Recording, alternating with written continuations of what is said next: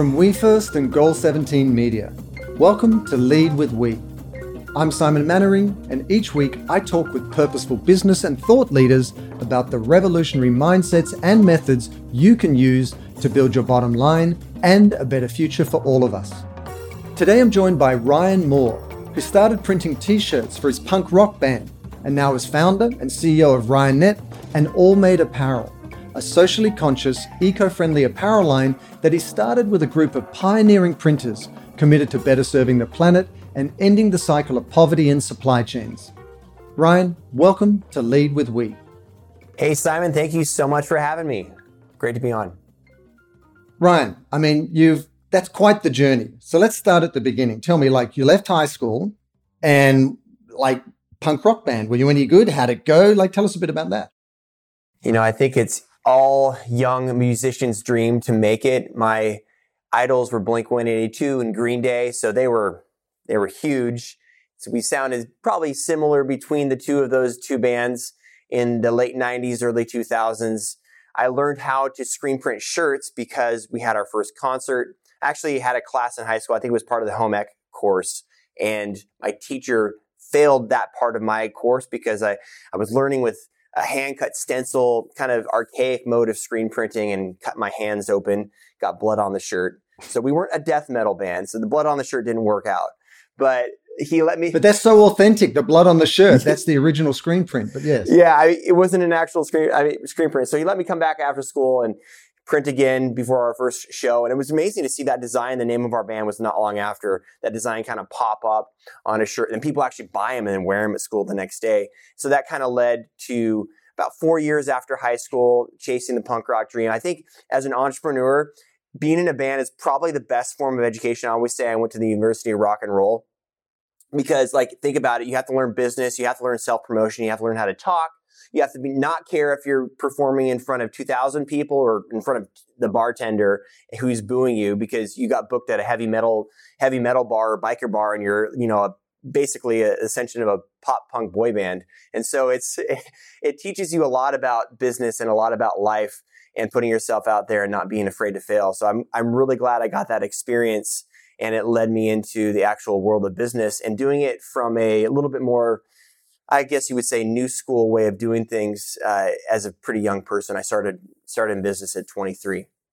It's really interesting what you say, a pop punk boy band. I mean, what a great kind of platform to become an entrepreneur. As you say, you've got to wear all hats, whether you like it or not. And so how did that kind of evolve into what RyanNet became? I know you started doing classes for other printers and it suddenly became a business that took on a life of its own.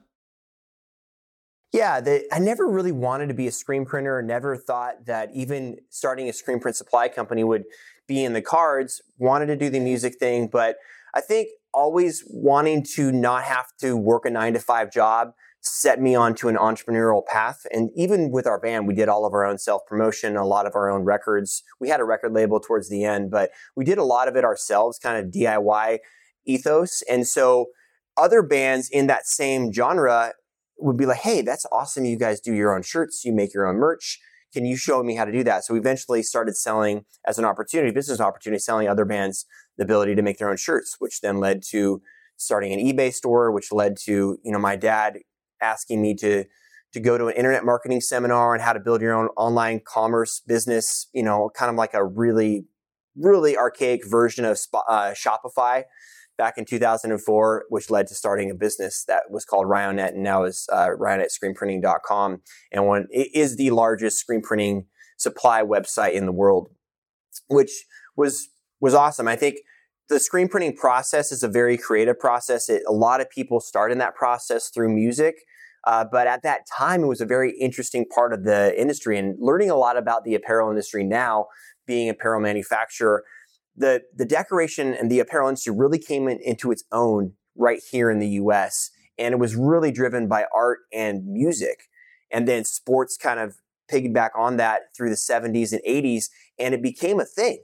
And then it became a worldwide thing. And then it became a thing that got outsourced. And so when I got into it, we were through that first wave of outsourcing. The first thing to get outsourced really was the garment and the printer, the mass print house. And so it was really negative industry.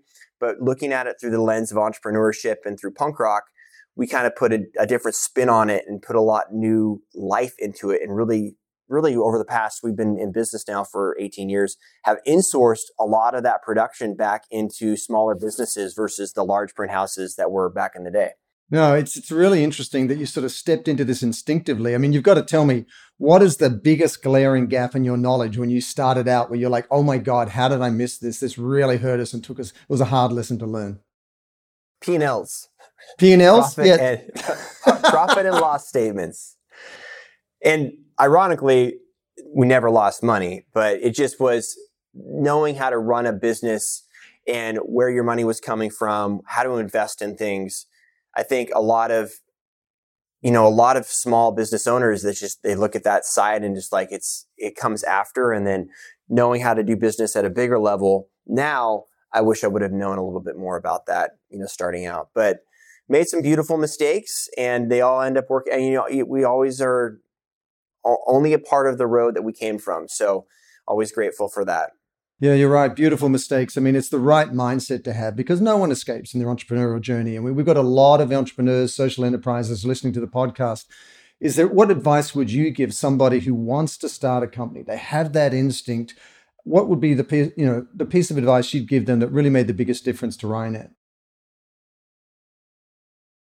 There's a lot. I think there's always the cliche advice of do something that doesn't feel like work or you're passionate about. I think that finding a unique way to serve a market in an industry and a way to communicate, the channel is so important. When starting a new business now, it's like finding the channel of what you're communicating from a marketing perspective and what you're selling and making sure that channel is not too crowded. A lot of people we've had a lot of people try to compete with us, and both on the screenprinting.com side and the RYNET side, screenprinting.com, or the Allmade side, now that we're in the blank apparel business. And without that unique way to talk and then the unique way to back that talking with a sale of something, then you're in a much more crowded space. The blue ocean concept, you're in a much redder ocean.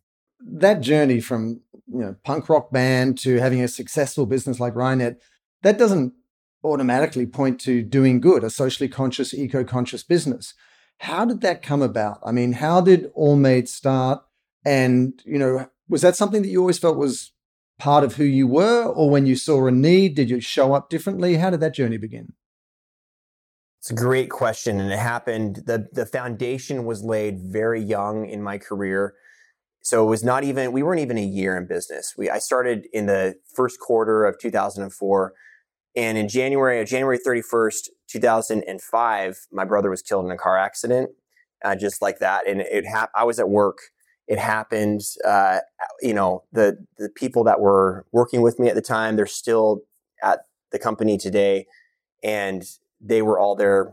It was just for anyone who's ever gone through loss or a tragic loss of somebody really close to you, that was impactful. And he was a mission-driven guy. I was the kind of the black sheep of the family, didn't go to college, didn't have a career, career path, was a punk rocker, didn't kind of follow the way I was raised up, but he definitely did. And so reading his journals and what he wrote about life and God and bigger purpose really, and processing that loss. I mean, the first year I just poured everything into the business. It was like the personal side and life was just a blur and everything was focused on the business. But coming out of that blur, it was like, what's this all for? And so he had a big purpose in life, and I kind of took a lot in a different way, a lot of what he did about caring for people. There was something that he wrote in a journal that's he was very religious and believed, in a higher God and everything of that nature. I take a little bit more grandiose view of it, but he wrote down something that was very impactful for me. It was said that in the Bible, I can't remember the verse in that it says, nothing shall pass between earth and heaven. You can only go with, your soul or whatever you can't take worldly possessions with you. And he's like, I don't necessarily believe that's true because people pass. And so I choose to spend my time here with people, showing them love and showing them, purpose and meaning in life. And that was a really big thing. I thought that if you could do that through business, starting out with your team and your community and then going into your supply chain, that can mean something. And a business can really affect a lot of people in a beautiful way. And so that's kind of where the seeds were planted. It took a lot of processing and a lot of development out of that, dealing with anger and issues from that experience. And just growing up, I was young, and so it wasn't really until I became a father 5 years later that it started to click in a different sense. So, it is interesting how kids kind of heighten that awareness of the need to play a more purposeful role. But firstly, so sorry for the loss of your brother. And so obviously you're in the, apparel business. You'd had this successful screen printing business, but that doesn't necessarily, inspire everyone to go and retool and launch a new business and take on the industry and try and do things differently. So why All Made? Why Haiti? How did that come about? Yeah, the title that I kind of go by now is CEO, and Simon Sinek does a great job. Like, what does a E do? What's an executive do? You have the CFO, finance officer, you have the COO, the operating officer. What's the E? So I think he in a book he made a pitch for like you should be the vision officer, or you should be. And I think that E for me stands for entrepreneur, because that is a core part of a business. It's not great. You have to be entrepreneurial as a business, even an old business, new business. You got to find a way. Old businesses have to find a way to do it successfully too, just like new businesses have to find a way to be successful being an entrepreneur. And so being an entrepreneur, being always entrepreneur, looking for new opportunities, we basically built out the supply chain. The first 10 years of business was really about finding that niche and then building a supply chain that made it work. So we vertically integrated our business from making the screens to making the equipment that people print on to manufacturing ink and eco-friendly chemicals. And we took it away. We had a eco-friendly concept of it, because not researching the apparel side, just the printing side, it's a very wasteful industry. We use a lot of water. There's a lot of waste. The main ink that we print on in the US is called plastisol. So it's made of petroleum and plastic. Doesn't feel great. There's a lot of crappy shirts that because the prints are so bad on them, they get thrown away or used as, towels. So we had an eco-friendly part of Ryonet and screenprinting.com, after about our 10-year anniversary, which we made a really cool 10-year anniversary video. And one of the pillars in that video was we want to create a greener industry. And so starting water-based print lines and, chemicals made from soy base and from citrus-based enzymes versus petroleum or solvent base was really a way to do that. And I think that one of my mentors in screen printing that kind of helped that come to reality was he taught me a lot about the printing process, and probably the person I learned the most about the physical part of printing. And he had a lot of health issues from the chemicals that he was exposed to throughout the last 30 years, 40 years of printing. They used to use very harsh solvents. And we always used to say, like, screen printers that have been printing for like 30, 40 years aren't all there, but it's literally like the fumes and everything they were building. And he unfortunately had he had a whole drum of chemicals spill on him, which really affected him long-term, and it ended up damaging his liver to the point of which he had some liver problems and didn't end up making it. And so that was another catalyst for me of like, hey, we can do this better. And the next generation, my kids, myself, I don't want to be one of those people that had to experience those types of chemicals and stuff. So eco-friendly was a huge part about it. And then the shirt itself is another thing. When you're helping people, we've helped over 100,000 people start and successfully grow a screen printing business. And they're all printing shirts. So being an entrepreneur is like, oh, looking at that shirt, maybe we could make that one day. And the way that All Made was started was the seed was like, maybe we can make a shirt. Maybe we can make a better shirt, that could be, more eco-friendly. But does the world need another t-shirt company? Like, how did you think that you could do something differently? I mean, it seemed like, as you said, a blank is just a blank t-shirt. You're in the blank business. There are so many t-shirt manufacturers out there. What made you think that you could do it differently? Was it the sustainability side of it? No, and that's why we didn't do it for so long. Is because A, there were so many of them out there, and B, I didn't really do the research on like how expensive it would be to start and how hard it would be to start. I just knew it would be expensive and hard. I just knew that we could focus on other areas that were not as competitive or costly to get into and be successful doing it, which we did. And it wasn't really until I met a nonprofit called the Global Orphan Project that, we really learned a lot about the orphan cycle of abandonment and the fact that, like, hey, we started out going to areas of the world that had orphans, and we started, like everyone else, creating orphanages. And then we really realized that, wait a minute, like 80% of the orphans in a lot of these areas are not orphans. They just are economic. They're not true orphans. They're economic orphans. They have people that could take care of them. They just don't have the means to do that. So people actually give up their kids to an orphanage because they can't provide for them. And I never knew that. Not knowing that. I mean, my family, was religious, and, you see these things in church growing up, like, okay, let's give money, and you see these commercials, and it's always from that side.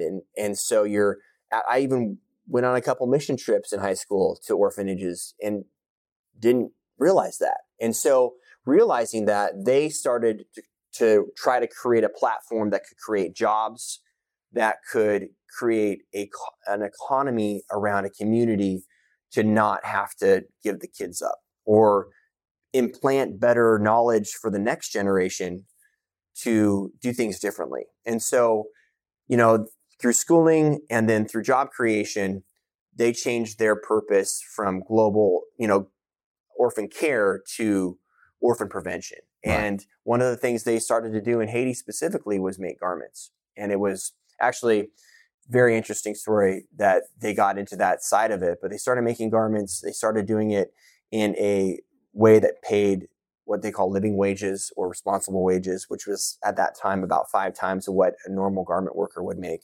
And then they also started a school to teach this trade to kids that were coming through this orphan system. And they asked me like 5 times to go to Haiti, and never had the time or really the desire to do that. And they actually ended up becoming a customer of ours on one of our businesses that sells high-end automatic equipment called Rock. And that equipment was a very expensive purchase for them. They had a living wage, like not orphan prevention, but they took criminals and took kind of rehabilitated criminals and homeless in Kansas City as part of one of their missions. And so as part of that, they did a screen printing business there. So they would make the shirts in Haiti, and then they would print them in Kansas City.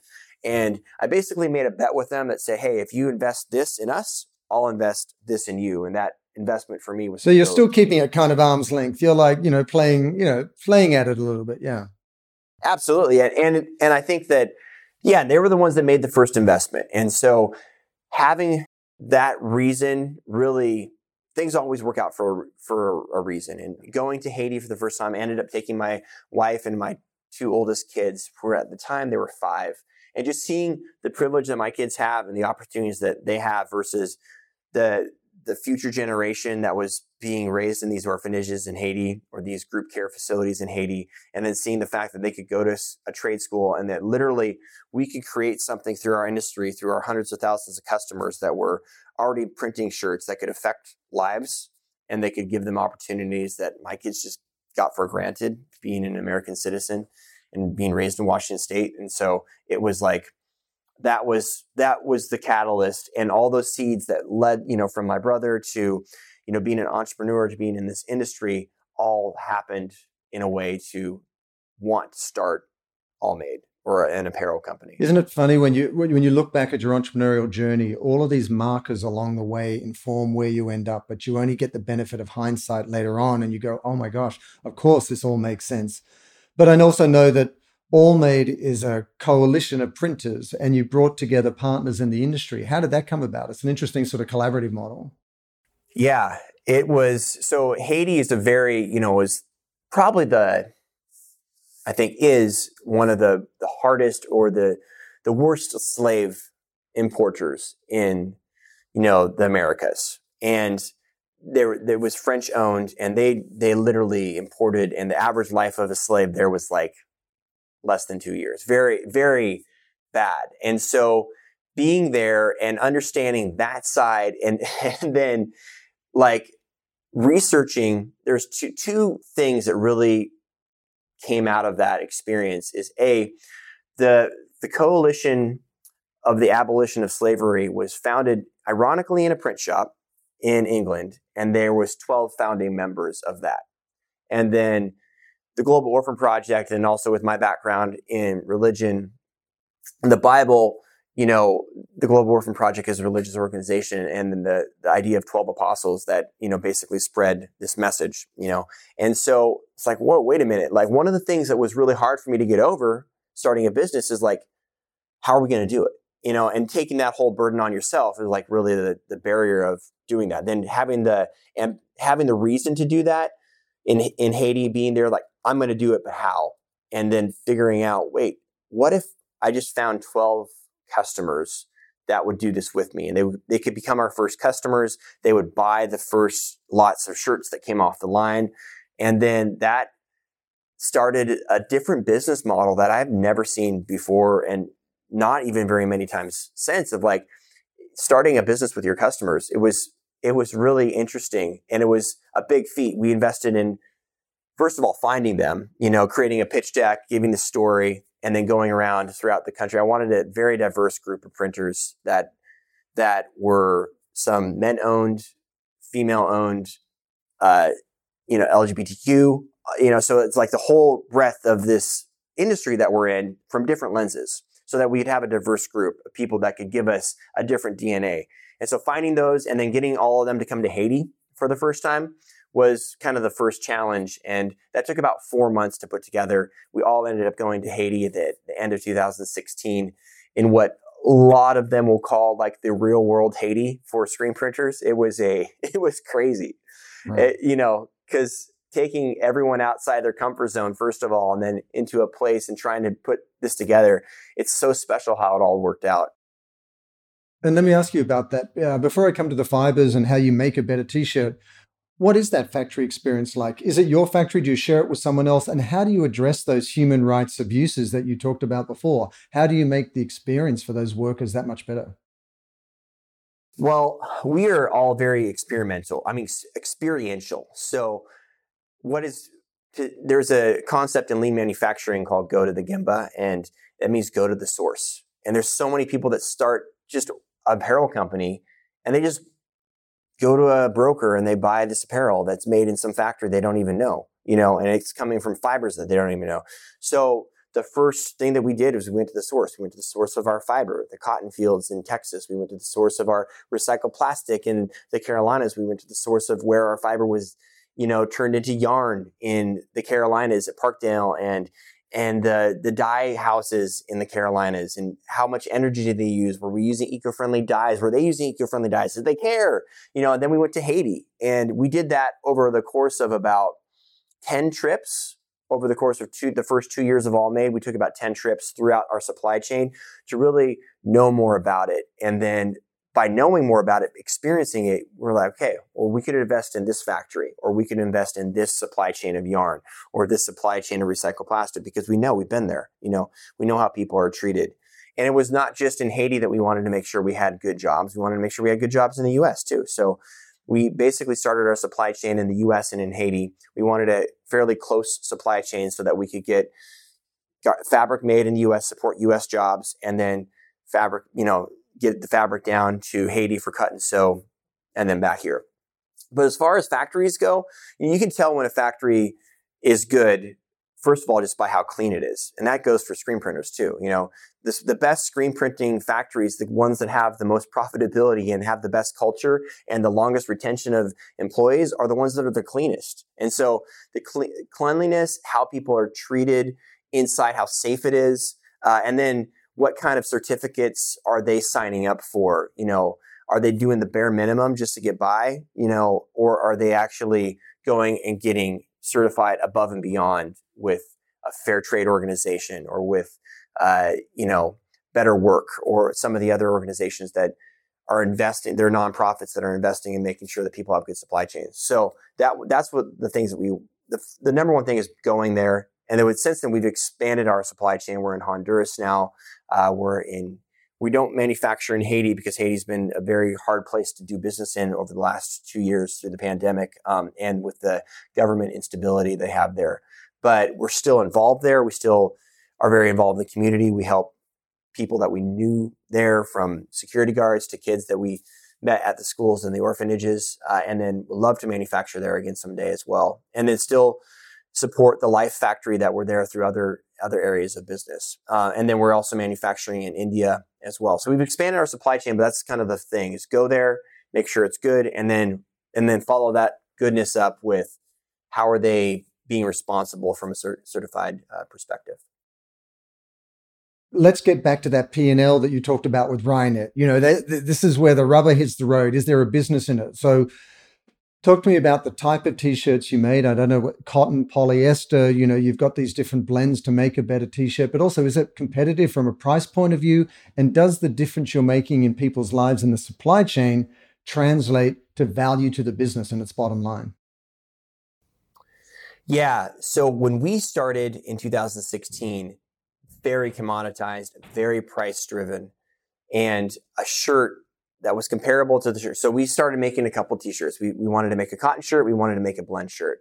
And we ended up wanting to make a tri-blend shirt because a tri-blend uses 3 fibers. It uses a tencel or a cellulose fiber, which is moisture wicking. It uses a polyester fiber, and it uses a cotton fiber. And they typically sell for more. So we knew it was going to cost us more anyway, so we may as well play in a higher field. And then we wanted a cotton shirt because everyone uses cotton shirts. And we wanted to make high-end quality garments. So we didn't start out 100% sustainable fibers. We used just U.S. cotton, which is done in a more responsible way if it's farmed in the U.S. because our EPA, parameters, but it wasn't organic at the beginning.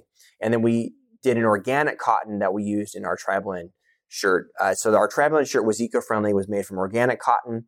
It was made from a cellulose fiber called modal, which is a tree fiber. Trees, if you think about the supply chain of how things grow, cotton needs a lot of water. It needs a lot of cultivation. Trees pretty much just grow. They're pretty resilient. So uses about 6% of the environmental resource base by using a modal tree fiber versus using a cotton fiber.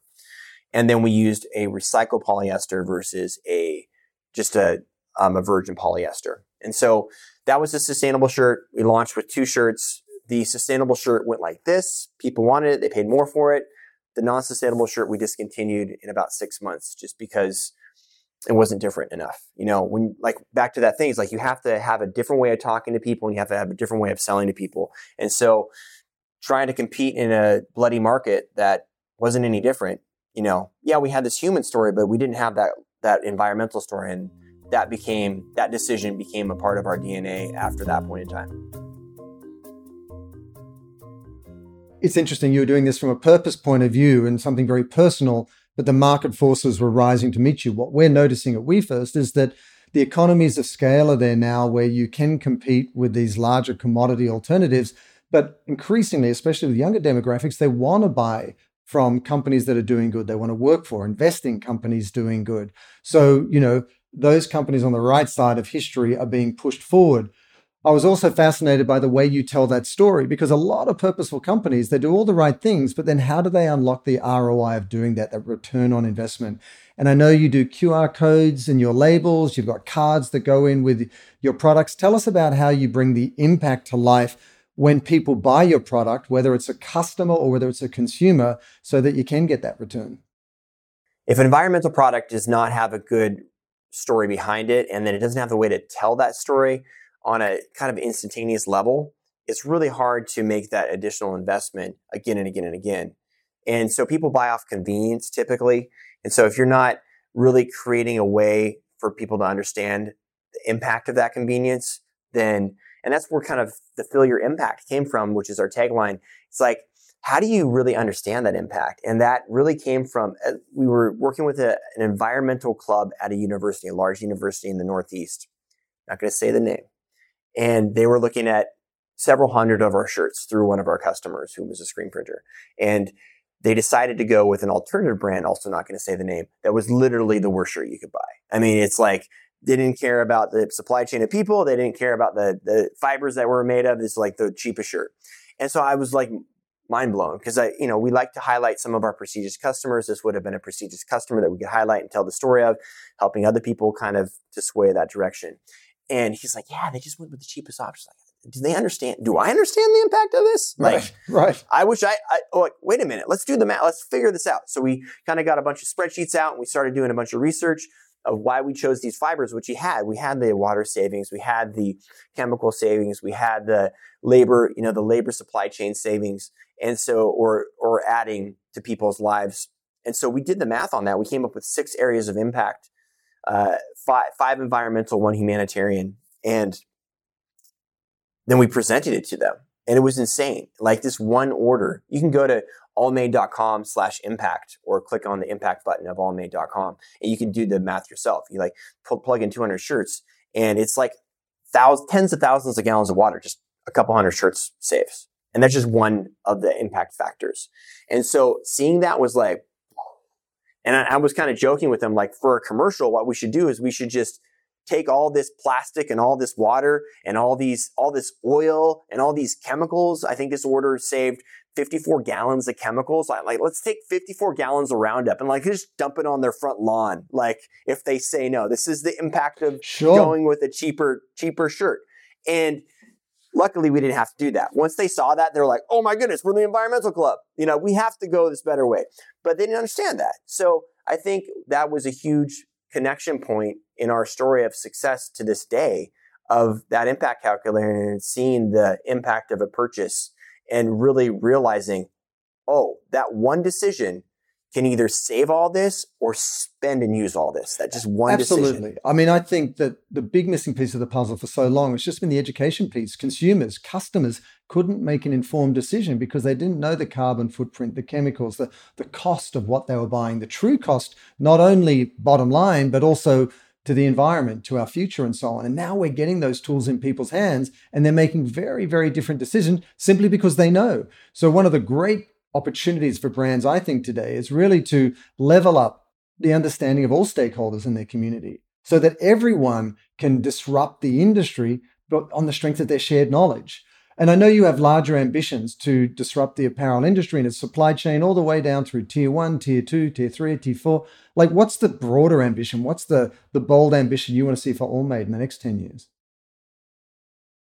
We'd love for Allmade to continue to be a brand name and be used by influencers that are telling this story. So we don't want to be the number one shirt out there. We know that we're probably never going to be the number one shirt out there, but we want the people that are important in those decisions to be using it, to use it as a platform to influence other brands to do better. And so the rising tide lifts all ships, and we're not going to make every shirt out there. But if we can be a voice to influence other people to make better shirts, and then by doing that, and COVID has actually been really good for our industry. It was really, really bad for our industry for like 3 months, 6 months, horrible. We dropped 80% because all the events got canceled and schools got canceled. But coming out of that, it changed the supply chain model. And we've seen a lot of inflation in garments. And that has allowed us to re-level the expectation of where we're paying. And so looking at releasing a new fabric, it's like, should we release this shirt for $4 or $5, at a wholesale level?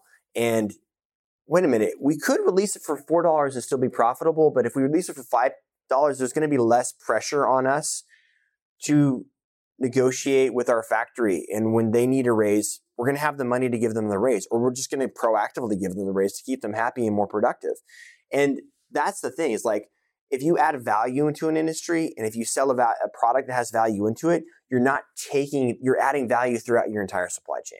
Right. And you're not taking people. If you're taking the person that negotiates the worst of everything, they get shorted at the end of the day too, because people care less about the product they make because they're getting haggled with, to make it. And so let's not do that. Let's add value throughout the entire thing. And that's actually shifted a lot. We were literally 50% more than competitive products. Now we're within 10 to 20% more than competitive products, the environmental responsible solution. And so when that competitive product goes to make their next shirt, their next season, they're going to look at it and say, hey, wait a minute. We have this brand out here that is only selling for 10 to 15% more than us, but they're using sustainable materials. Like, maybe we should do that.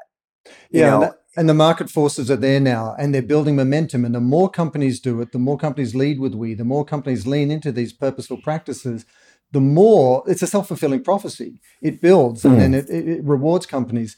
I mean, part of all of this, and clearly you believe this as well. You got to leverage partnerships to scale your impact. The partnership you formed with the other printers in the first place, through to I know you've got large apparel customers and people you work with like Sanmar. Like how help us understand how the partnership component has helped you scale your business. Well, that was part of the DNA from the beginning, but wasn't part of the DNA always, because we kind of formed a clique almost with these founders of like, hey, this is us, this is ours, we're going to do it ourselves. It's us against the world. Screw those other Taking it guys. on, They're the taking big, it on. Yeah. they're the big bad guys. In fact, some of our marketing even call them out. And so going to market with it and realizing how expensive it was and the P&L impact that it really had, we knew that there's no way that we could scale it. And we came very close a few times to not even making it. And fortunately, through the course of circumstance, we were able to do enough and have enough and be able to pull enough strings. And the Ryonet company that started it invested an incredible amount, put a lot of its own growth and a lot of its own investments aside to invest in this All-Made company and this side of the business, which was much smaller than our other company. And so the only way we could grow forth is to scale. And there's only two ways to do that. You could three ways. You could sell your company, you could get investment, or you could create partnerships. And selling the company takes your story and gives it to somebody else, gives it to the hands of somebody else. Getting investment really dictates how you write your story moving forward. And if you don't have a super profitable cash flow rich company in the first place, even if we went to impact investing, we always had interest. We always got to the third round, to the fourth round. And at the end of the day, cash flow is king and profit is king. And so if you're not making enough of that, you don't have enough of even impact investing to do it at a big scale. We got small impact investments, but not big scale investments. And so the partnership idea was formed when we were actually offered to get bought, by one of the companies. And we were like, oh man, not going to sell this. This is our thing. And then it turned into like, wait a minute, could we, the theme of the podcast, could we do this together? Could we make a bigger thing together? We could take the good parts of over here, the good parts of over here, and mesh them together, create something bigger. And that's the route that we were fortunate enough to be able to do. So creating a partnership that manufactured and distributed our product through Sanmar, which is a $1 billion company it happens to be in our state, that was already doing a lot of the things that we were doing from the humanitarian perspective and the clean energy perspective that we didn't have the capital to do either. So, their factories in Honduras that they manufacture it use all green energy, and they're creating energy and they're recycling all this. In fact, our next shirt coming up is made from 100% recycled t-shirt scraps. And so they're taking the stuff that is already there, whether it be, t-shirt scrap waste or using solar energy or using biofuel energy to power the factories versus literally our factories when we started out were running on diesel generators. They were paying people great and we were making responsible product from a fiber perspective, but we were putting CO2 in the atmosphere as we made it. So because we didn't have the money to invest in solar. And so kind of combining all those things together allowed us to have an even better impact than we had, starting out. And it's been from a sales perspective and a channel perspective, back to that, making sure that you have a way to talk to people and you have a way to sell to people. That really broadened the way to sell to people. And it empowered the way we talk to people too. So it was great. It's so important what you said there, because every opportunity comes at a cost, whether you sell the company, whether you get impact investing, or whether you leverage partnerships, as you say. And one of the most powerful aspects about Lead with We is that it forces you to pre-qualify those partners and find those shared values and those people who prioritize the same things. And then the efficiencies are there to take your product to market.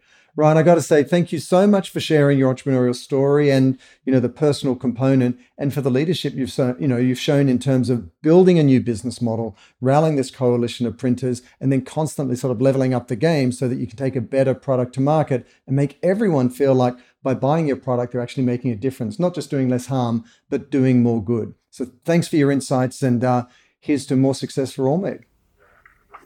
Thank you so much for having the platform to talk about this and telling these stories. They're inspiring for us. You know, even as you're going through this, you have days that are hard, and you have days that, you know, you think about doing other things, but hearing other people's stories through this channel and through other channels like it really keep that fire lit. And so one of our values at Allmade is bring the fire, and you're helping to stoke a lot more fires throughout the world. Positive ones, though. I was going to ask you one piece of advice for social entrepreneurs out there, but it might be bring the fire, right?